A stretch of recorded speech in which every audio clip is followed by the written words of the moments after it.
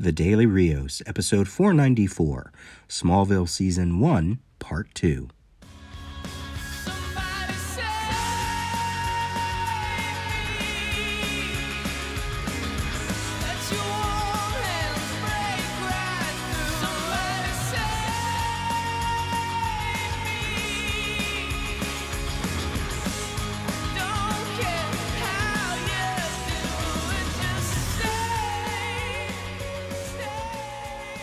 Hey everyone, this is your host Peter.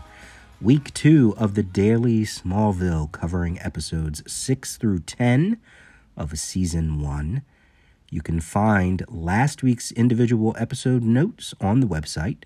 What follows in this episode are some truncated thoughts on the 5 episodes that I watched, episodes 6 through 10, based on those larger notes on the site. But first, we have some feedback. John Griggis writes on the website, I haven't seen Smallville, and I doubt I ever will. However, I will scour each of these sets of notes. I'm enjoying them for 2 reasons. One, it is a great example of how to really enjoy and deep dive a story, an episode, film, comic, play, etc. I'm inspired to tackle some things in the future in a similar way. And John, I'm looking forward to what that might be. And then his second point, it reminds me of the old deep dives you did with Adam, among others, on CGS. Your insight always added a lot to my understanding and appreciation of the work. I have a ton of notes from various comics that I've read, comic-related projects, and this is kind of like the start of that. You know, I did a little bit of this on the website when I dumped a whole bunch of images from the old AOL website that I used to have. And I did some deep dives on Starman and talked about the J.M. Straczynski run on Amazing Spider-Man. I mean, I have tons of notes, so I could continue to do something like this. We'll see. We'll see what happens this year. Daryl Taylor, someone that I text regularly, says, people forget how Smallville not only helped save a network, but sparked more interest in Superman in the mainstream audience than the comics at the time. And this goes to that larger point that I talked about Smallville being in line with Blade and the X-Men animated TV show, the Batman animated TV show, the X-Men movies, pushing superheroes and the superhero concept to a larger audience.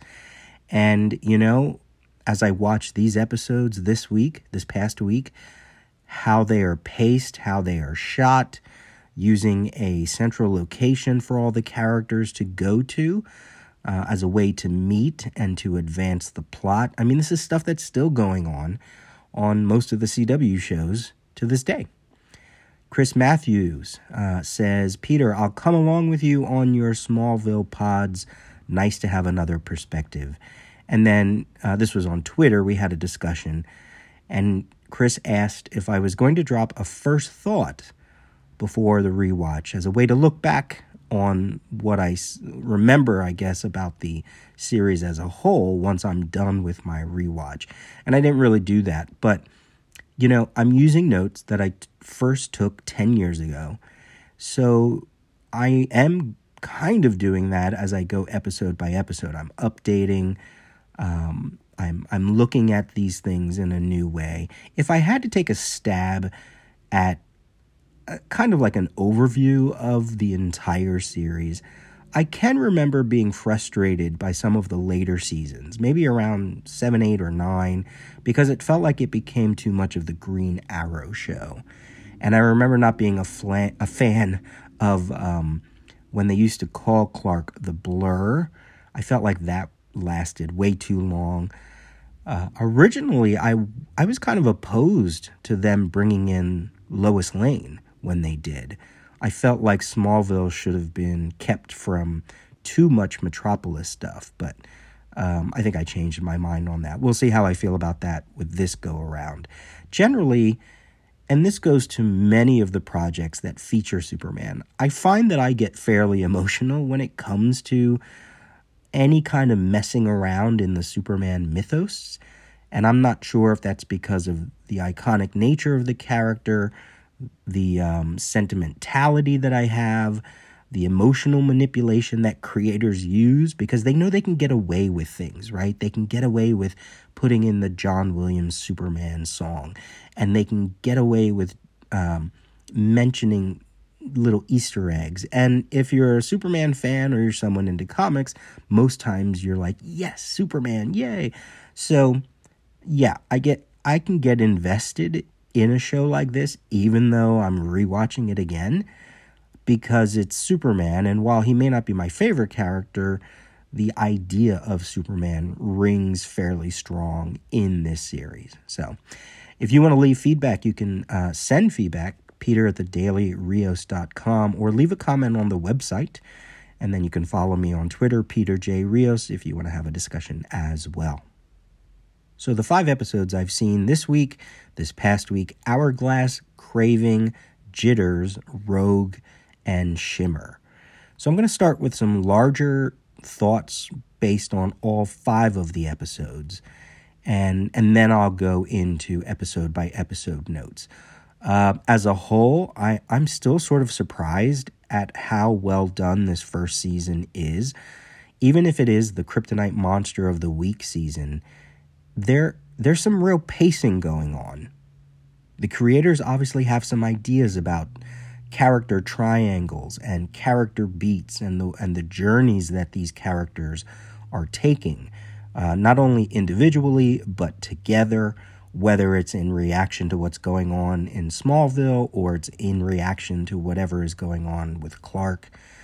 So I'm only 10 episodes in, and I'm going, okay, it's not a bad season.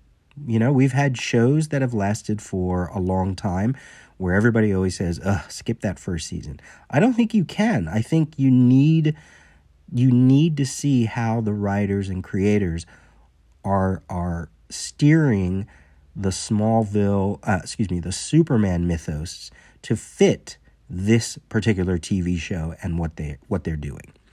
Otherwise, if you go too late into the show, like say you start with the 2nd or 3rd season, you're already going to see a Lex that's kind of bad, and you're already going to see a Clark that has a little bit more ownership of his powers, and, you know, Ma and Pa Kent are the Ma and Pa Kent that you know, without any kind of uncertainty. So I think you need this first season. I'm starting to chart the individual writers and directors for each episode, because I want to see if there's a consistency among those episodes that I feel are stronger than other ones. And this started because the opening of episode 6, Hourglass, even though it's an important episode, the opening felt a little off. So I'm going to start doing that episode to episode. So let's talk about Clark's powers in all of these episodes. In the first 5, he was very unsure. He was very uncertain about his powers. He was even scared of them a little. But in these 5, he's more comfortable.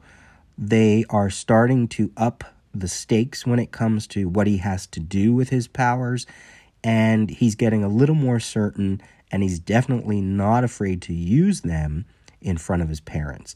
So in the Hourglass episode, we have a couple of scenes where it looks like Clark is trying to call on his senses. We know he has X-ray vision, but he may not know how to trigger his super hearing or to really use his heightened vision.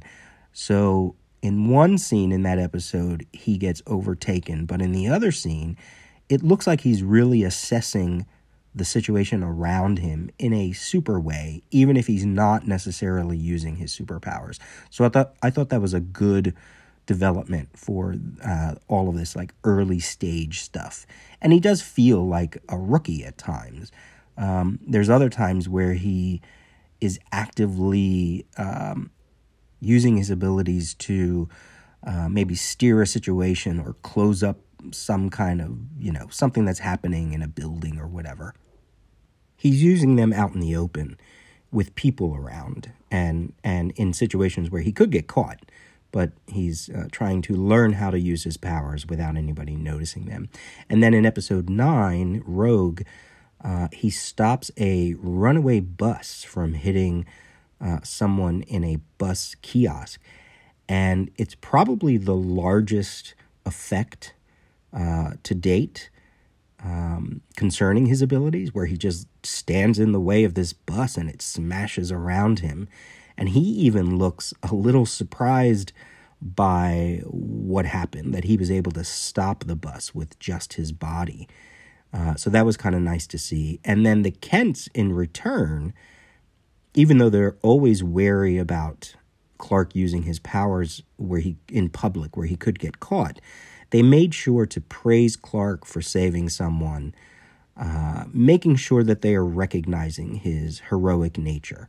So that's the other element, obviously, that when you have a Superman story with the Kents, they are going to be there to guide him along the way.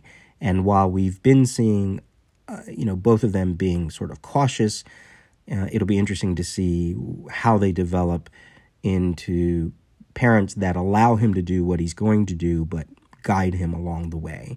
And then we also had an effect in this same episode, episode 9, where someone shoots a gun at Clark. And it's kind of like the old, faster than a speeding bullet. And it's a slightly odd effect. Tom Welling's acting is a little weird because, he has to deal with looking at something that's not there. But it's kind of nice to see Clark's realization of just how fast he can be. These 5 episodes also bring out the curiosity in Lex about Clark. So in that same episode 6, Hourglass, Lex brings Clark to the room where he's holding his damaged Porsche.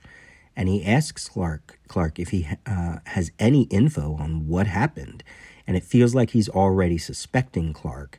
It's far earlier than I remember that they're doing this already. And it's the drive behind everything that Lex does for a while. He wants information. Why did he survive? How is Clark involved? And what else does he know? And then in episode 7, Cravings, there's a scene where Lex asks Clark if he remembers where he was when the storm hit, and Clark has to admit that he wasn't adopted yet. So there's this mystery around Clark's origin that comes up a few times, and especially with Lex. And then in another episode, Lex is asked, why does a billionaire's son care so much about a bunch of rocks that fell out of the sky 12 years ago? And Lex says, I save that story for people I trust. So pieces are coming together. Lex is learning not only learning about things about Clark, but also about the meteors and Smallville. So that's a larger part of this season that'll play out.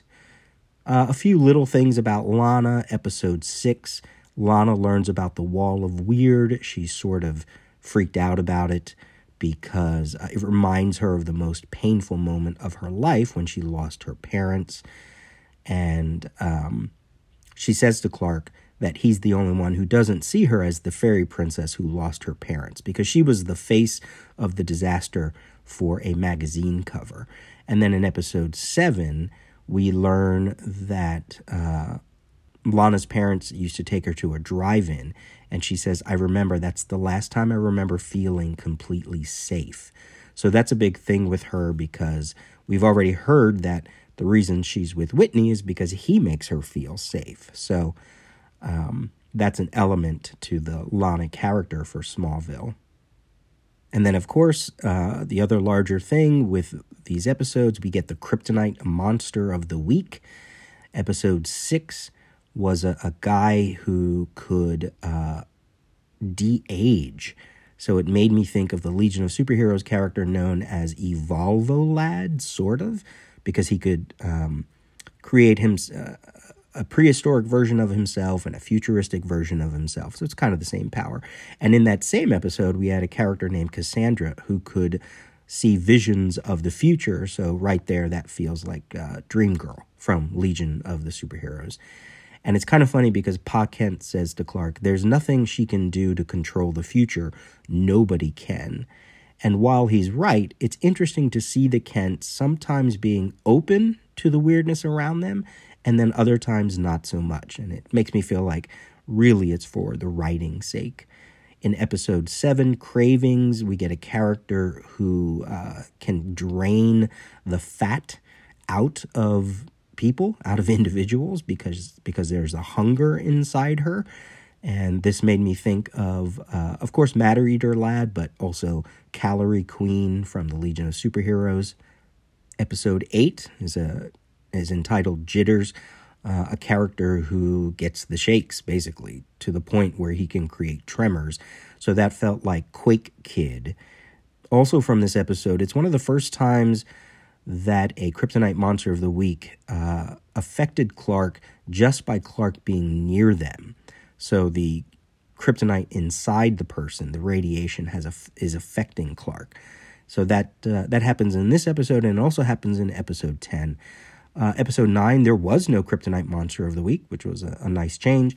Episode 10, Shimmer, is a character who coats themselves with these roses that are kryptonite infused, and then it creates invisibility. So that's another reason why Clark is affected by this character.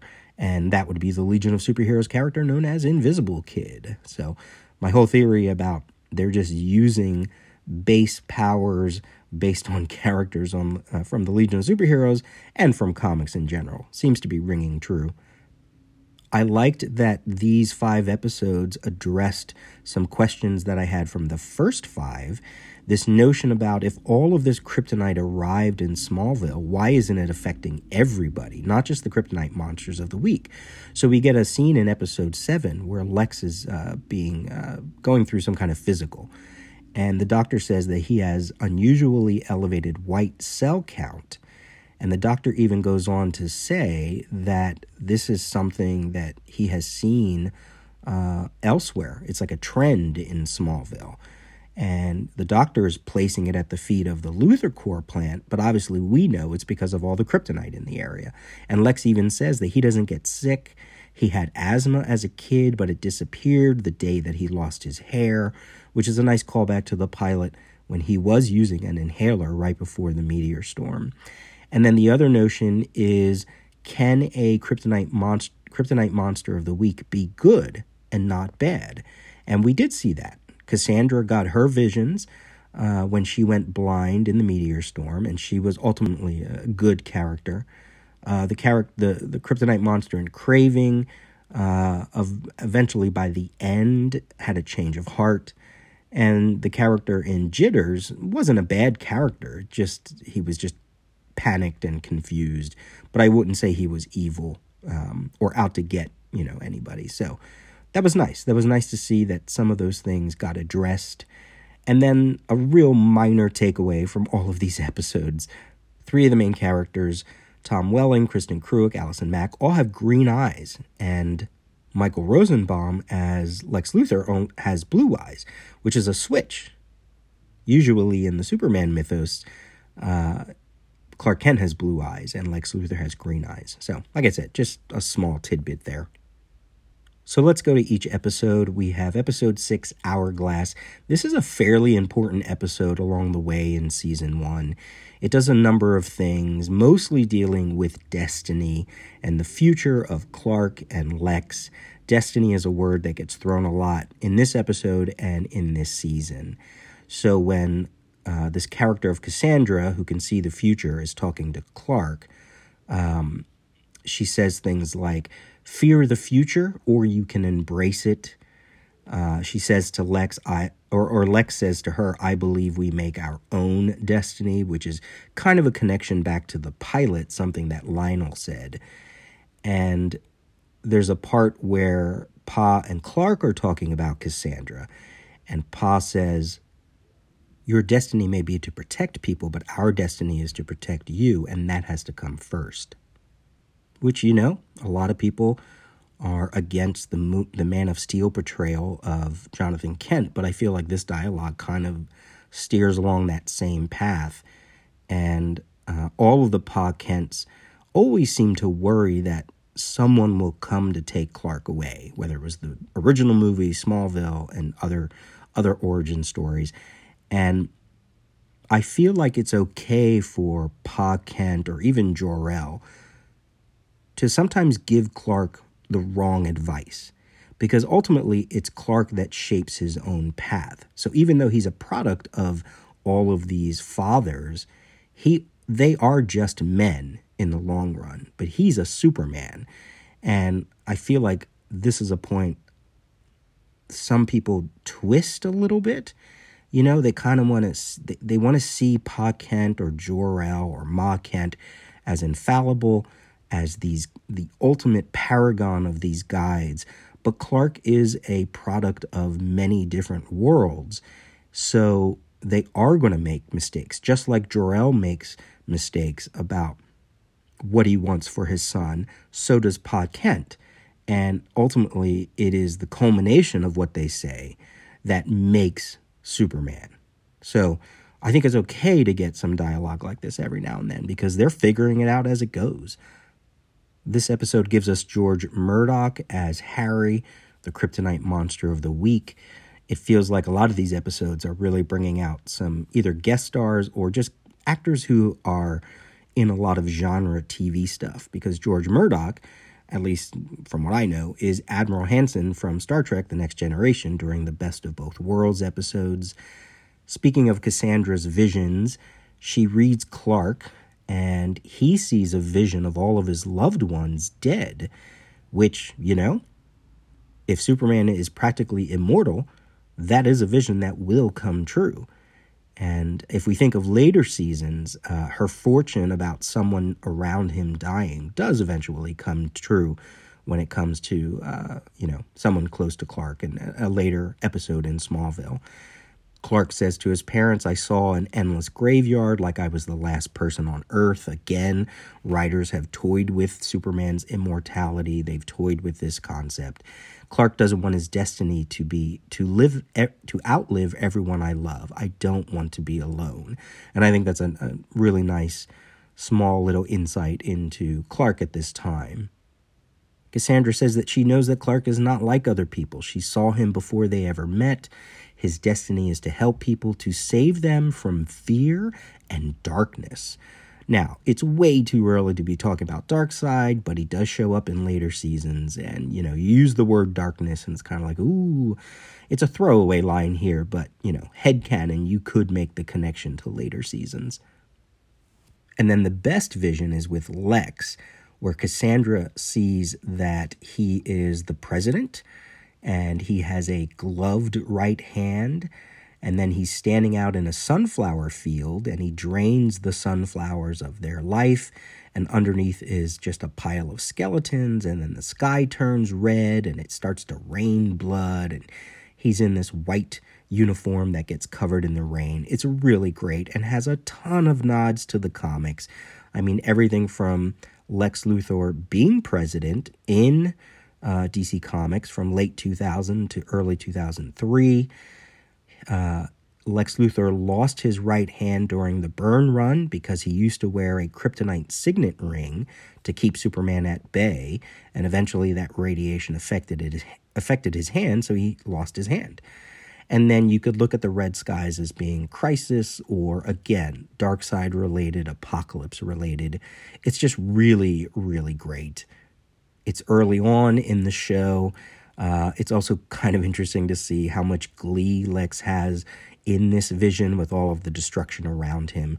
And then, like, the whole thing with the sunflowers, you could say, is a metaphor for Clark because he's powered by the sun. So Lex Luthor is draining the energy out of the sunflowers, draining the energy out of Clark. I mean, there's so much to it that you could read into it.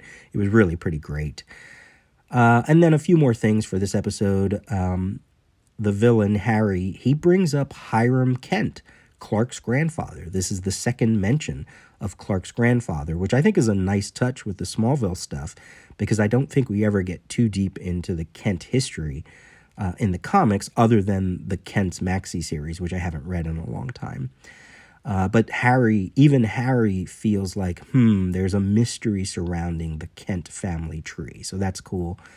And then there's a comic book mythos thing where Harry tells Lana that the Langs moved to Smallville in 1938, the same year that Action Comics #1 was released. Episode 7, Cravings. Here we have Amy Adams as the kryptonite monster of the week.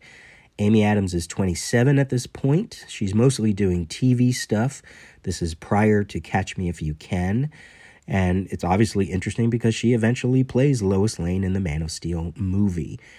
And I feel because she is older than most of her co-stars while she's filming this episode, it gives her Kryptonite Monster of the Week more of a presence than some of the other ones. She feels like a good actress, even in these early days.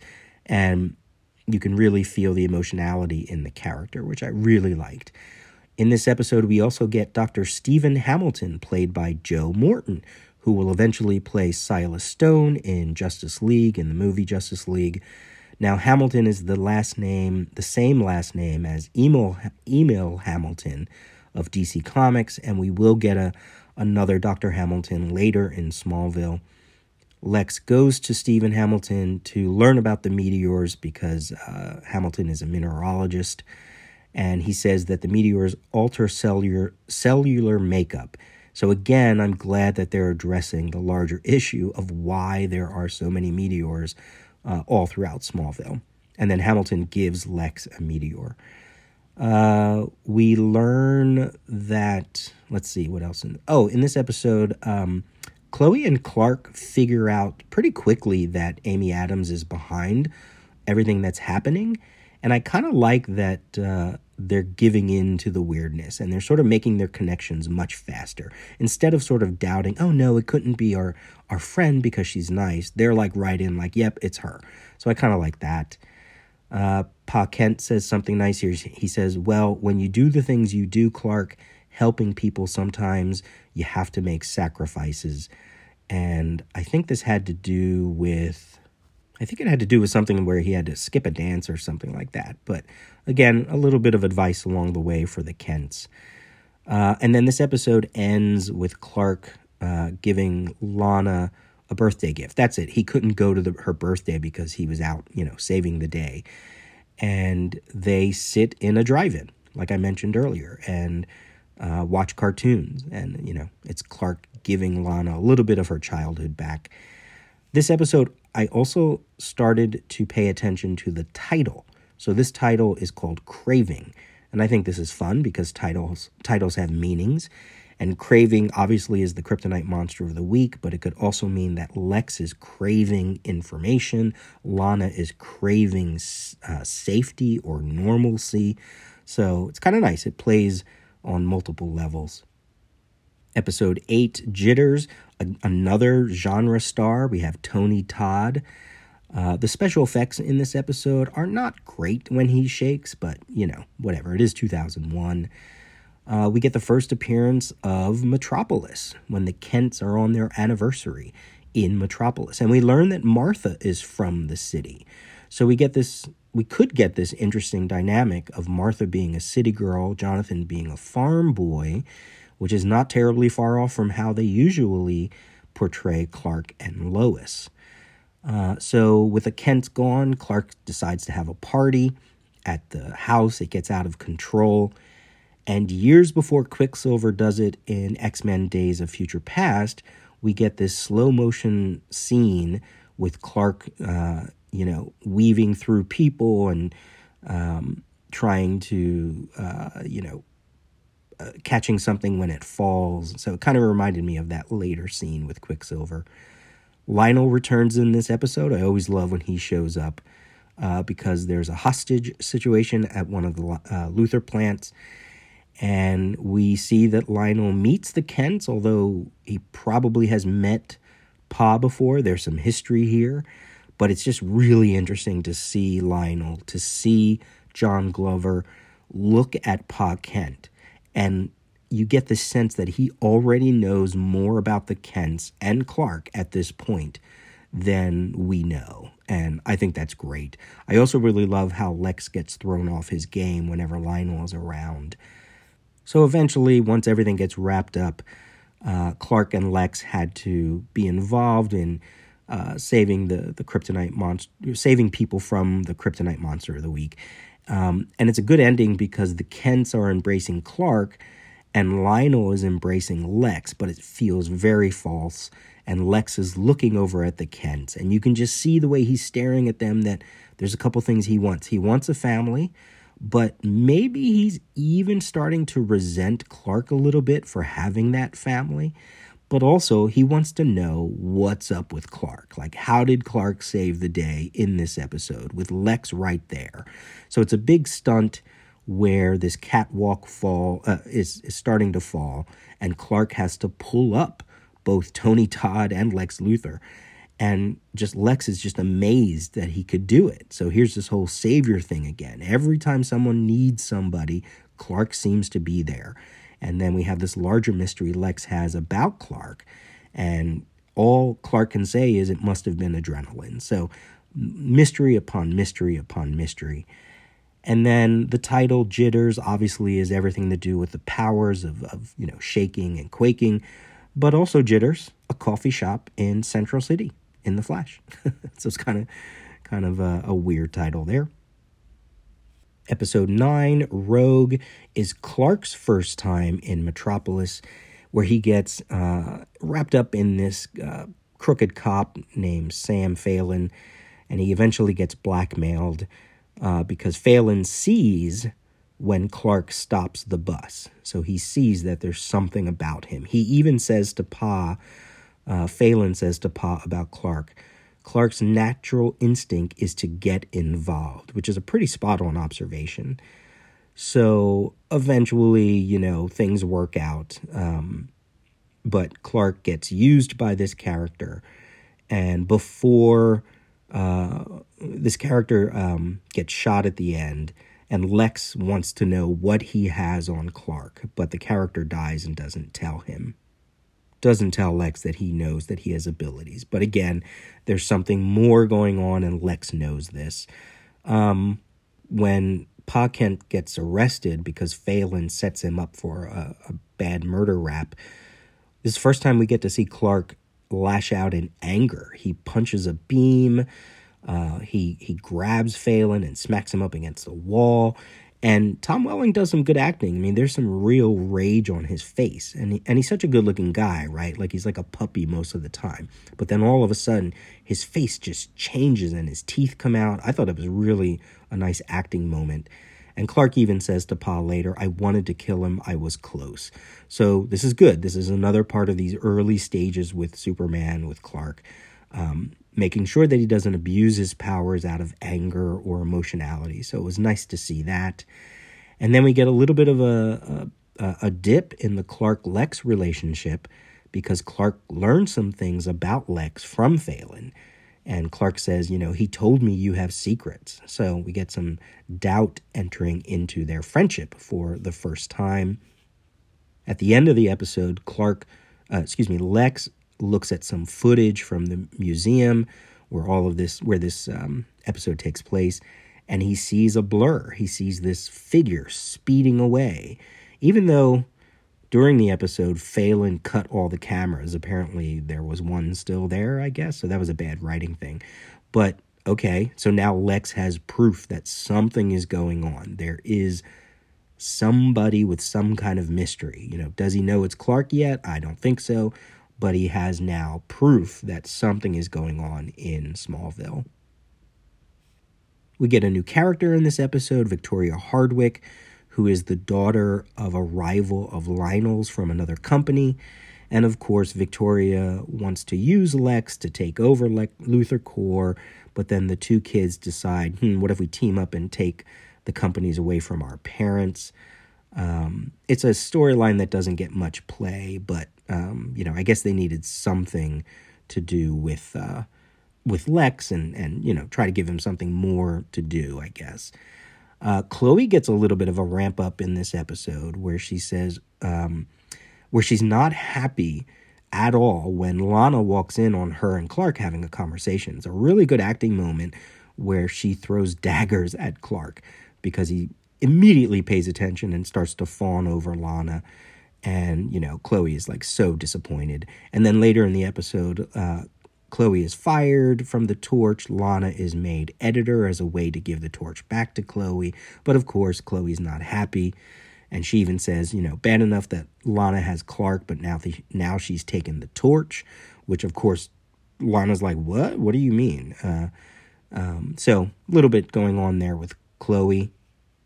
a very obvious Superman mythos thing when Clark is looking at a chest plate in the museum that was worn by Alexander the Great. It has this like emblem on it. It looks like a snake in the form of an S, and it's all blue and red and gold.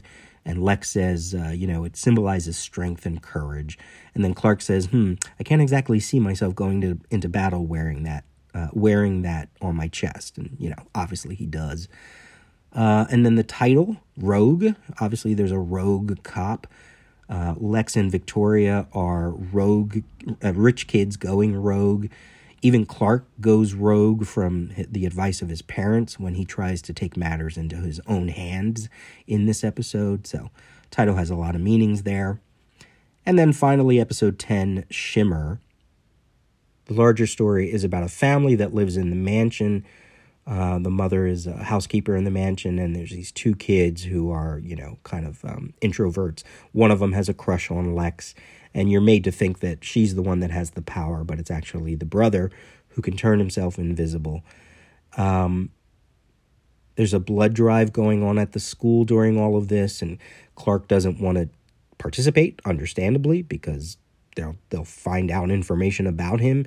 I don't think we get the feeling that he's afraid that they'll see that needles don't work on him. Really, it's about the blood, which is kind of interesting. And there's a line that Pa gives, again, like I said before, giving Clark some advice and saying, look, I can't believe I'm actually going to say this, but I guess you can't always be honest with people. It's one of the prices you pay for your abilities. I forget if that's about the blood drive or not. But again, there you are seeing Pa Kent giving advice that is not always in the positive, right? This is something that he's giving to Clark because he wants to make sure that Clark is aware of how his abilities could go wrong or how people could take his abilities. This episode for me had a really standout Clark and Lana scene, a couple scenes. It's the first time that their friendship kind of dips into romance, and Chloe even warns Clark about crossing over, and you could sort of see it as Chloe's way of warning maybe herself or trying to put herself into the situation. So anyway, there's a scene. Clark says right to Lana, if you really want to thank me, don't talk about Whitney. And I thought, wow, he's really fighting for his space. And he even says that to Lex, he's like, I'm going to fight for Lana, just like Lex advised him to do. In that same scene, Clark brings up that Jonathan and Nell used to date, which was a nice little callback to the pilot that I had a question about. Lana talks about Clark to him and says, you're not always there when you want. Clark isn't always there when you want him, but he's always there when you need him. They almost kiss. And it's coming from both of them. It's not like Clark leaning into Lana. Like they both are going to kiss, but then Nell interrupts. It's a definite start to the Clark-Lana romance from both participants. It makes me wonder if... Well, let me save that point. So later, there's a scene in the loft. And again, Lana's ready to start something with Clark. But he steps up and steers her back to Whitney because she's still with him. And, there again, Clark making that sacrifice. And it's a bit overdramatic, but it makes sense for a teen show. And I'm sure it's not the first time Clark is going to push Lana away. Now, what it made me think is, it's obviously too early in the show. It's only the first 10 episodes of the first season for the creators to eventually plan that Lois is going to show up, right? They had no idea how long the show was going to last at this point. They probably just assumed that a show called Smallville would always be about Clark and Lana. So that is the underlying romance that they're trying to develop and trying to enforce, even if you know the Superman mythos and you know that he's eventually going to meet up with Lois. So this romance is destined to be doomed, but it makes you wonder, this early on, they probably were just going to always have it be about Lana. Maybe they thought somewhere down the road they would have to end the romance, even if they were never going to introduce Lois. But I'm not digging into the behind the scenes stuff with Smallville as I watch, but it would be interesting to know or maybe read about, what did they really think about Clark and Lana And did they have any notion that Lois would be the cause of their demise later? Or was that something they just brought up later because the show got so successful? So, just a few more points here. The way the Kryptonite Monster of the Week wraps up into the Lex story is they go after this new character, Victoria. The brother is going after her as a way to get her out of the picture because his sister has a crush on Lex. But what we learn is Victoria is snooping about, and she snoops on Lex's laptop, and we see Cadmus Labs. We see a logo for the Cadmus Lab. And I was like, whoa, I totally forgot that Cadmus was a part of this. Cadmus is it a part of Arrow? I can't remember. I know Argus is, but I forget if Cadmus is. But Cadmus and its connection to Lex plays out even in the current Titans season 2. Like there's a whole connection thing going on there. So that's kind of cool. And then we see Clark using his powers in the Lex mansion, even though Lex said he has cameras everywhere. So it makes you wonder, that's not a smart idea to use your abilities so openly in the Lex mansion. And then there's a final shot in this episode of Clark looking at Whitney and Lana again. And, it's supposed to be Clark's loneliness. There's no dialogue. It feels a little forced in this episode because it's so quick. And it's just like a way to sort of say, oh, right, remember, Clark loves Lana. But, it was what it was. So there you go. That's it for this episode for my notes. If you want all the other notes, you have to go read the website. But it's kind of fun to summarize here on these episodes.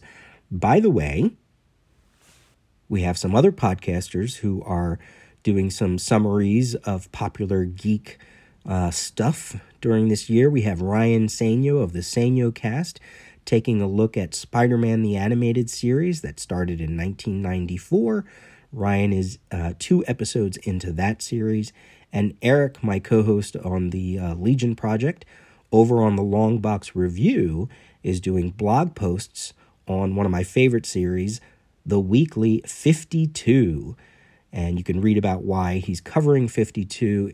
It's the 15th anniversary of that series. It's a series that I've been longing to revisit. We did it on CGS month to month, but I obviously took a lot of notes issue by issue. So I'll have to play along with Eric's blog posts and see what kind of observations he has. So there you go. 2 more projects of people digging into some popular stuff. All right, this has been the Daily Rios, episode 494 for Monday, January 18th, 2021. Sometime after this episode drops, you can then go to the website where I will be starting week 3 with episode number 11. All right, talk to you soon. Bye.